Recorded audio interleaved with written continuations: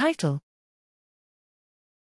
Preferences of healthcare workers using tongue swabs for tuberculosis diagnosis during COVID-19.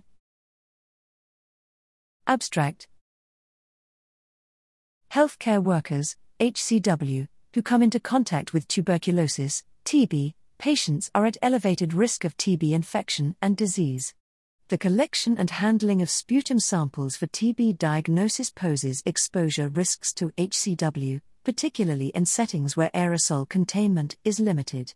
An alternative sample collection method, tongue swabbing, was designed to help mitigate this risk, and is under evaluation in multiple settings. This study assessed risk perceptions among South African HCW who used tongue swabbing in TB diagnostic research during the COVID-19 pandemic. We characterized their context-specific preferences as well as the facilitators and barriers of tongue swab use in clinical and community settings. Participants, N=18, were HCW with experience using experimental tongue swabbing methods at the South African Tuberculosis Vaccine Initiative, SATV. We used key informant semi-structured interviews to assess attitudes toward two tongue swab strategies: provider-collected swabbing, PS, and supervised self-swabbing, SSS. Responses from these interviews were analyzed by rapid qualitative analysis and thematic analysis methods.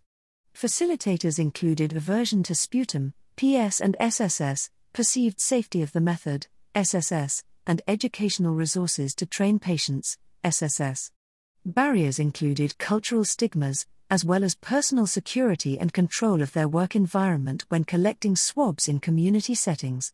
COVID-19 risk perception was a significant barrier to the PS method. Motivators for HCW use of tongue swabbing differed substantially by use case, and whether the HCW has the authority and agency to implement safety precautions in specific settings. These findings point to a need for contextually specific educational resources to enhance safety of and adherence to the SSS collection method.